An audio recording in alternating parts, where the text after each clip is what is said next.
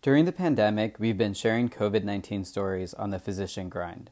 Over the last couple of weeks, as protests against police violence were met with more police violence, we stopped producing stories pertaining to COVID-19 in an effort to drop back, listen, and give other voices the ability to speak.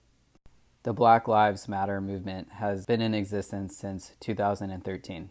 This movement is continued work of the ongoing struggle for civil rights and dignity for Black Americans for more than 400 years of oppression.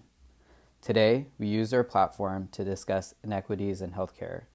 One of the many ways Black people in the United States and the world are discriminated against is through medicine. Overwhelming evidence has shown a disproportionately high infant and maternal mortality in Black populations. Other studies have shown that Black patients are more likely to have their pain undertreated.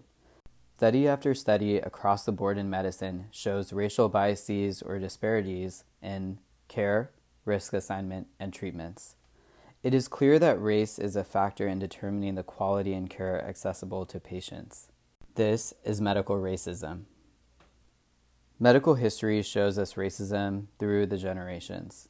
Anarcha, Betsy, Lucy were three of many women from the 19th century who had experimental gynecologic surgeries performed without anesthesia because of the belief that Black women feel pain differently. Henrietta Lacks, a woman who, without consent, had cancerous cervical cells harvested and used in scientific experiments for decades.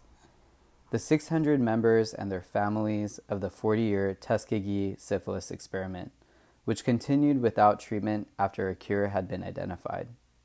Tyra Hunter, a Black trans woman who was inadequately treated after a car accident. Paramedics and physicians undertreated her injuries because of her gender identity, which ultimately led to her death. Serena Williams was ignored when she told her healthcare providers she was having a pulmonary embolism after giving birth. Her providers thought she was confused from her pain medications. After a significant delay, the appropriate testing was finally performed and the diagnosis was confirmed. There are too many names of patients who have faced medical racism and died, but we will continue to say their names. Whether we work at a private or county hospital, we are trained and committed to care for all who present to the emergency department. We serve as the safety net for those who have no other access to care. As ED providers, we must use our voices to advocate for those who are most in need. We must advocate against the disparities in healthcare and community resources that adversely impact our patients. This is the time for our voices to be heard. We must have the courage to speak out. Engage in conversation with people in your ED. Practice how you can call out your colleagues when you hear explicit or implicit racism or biases in meetings, conversations, and jokes.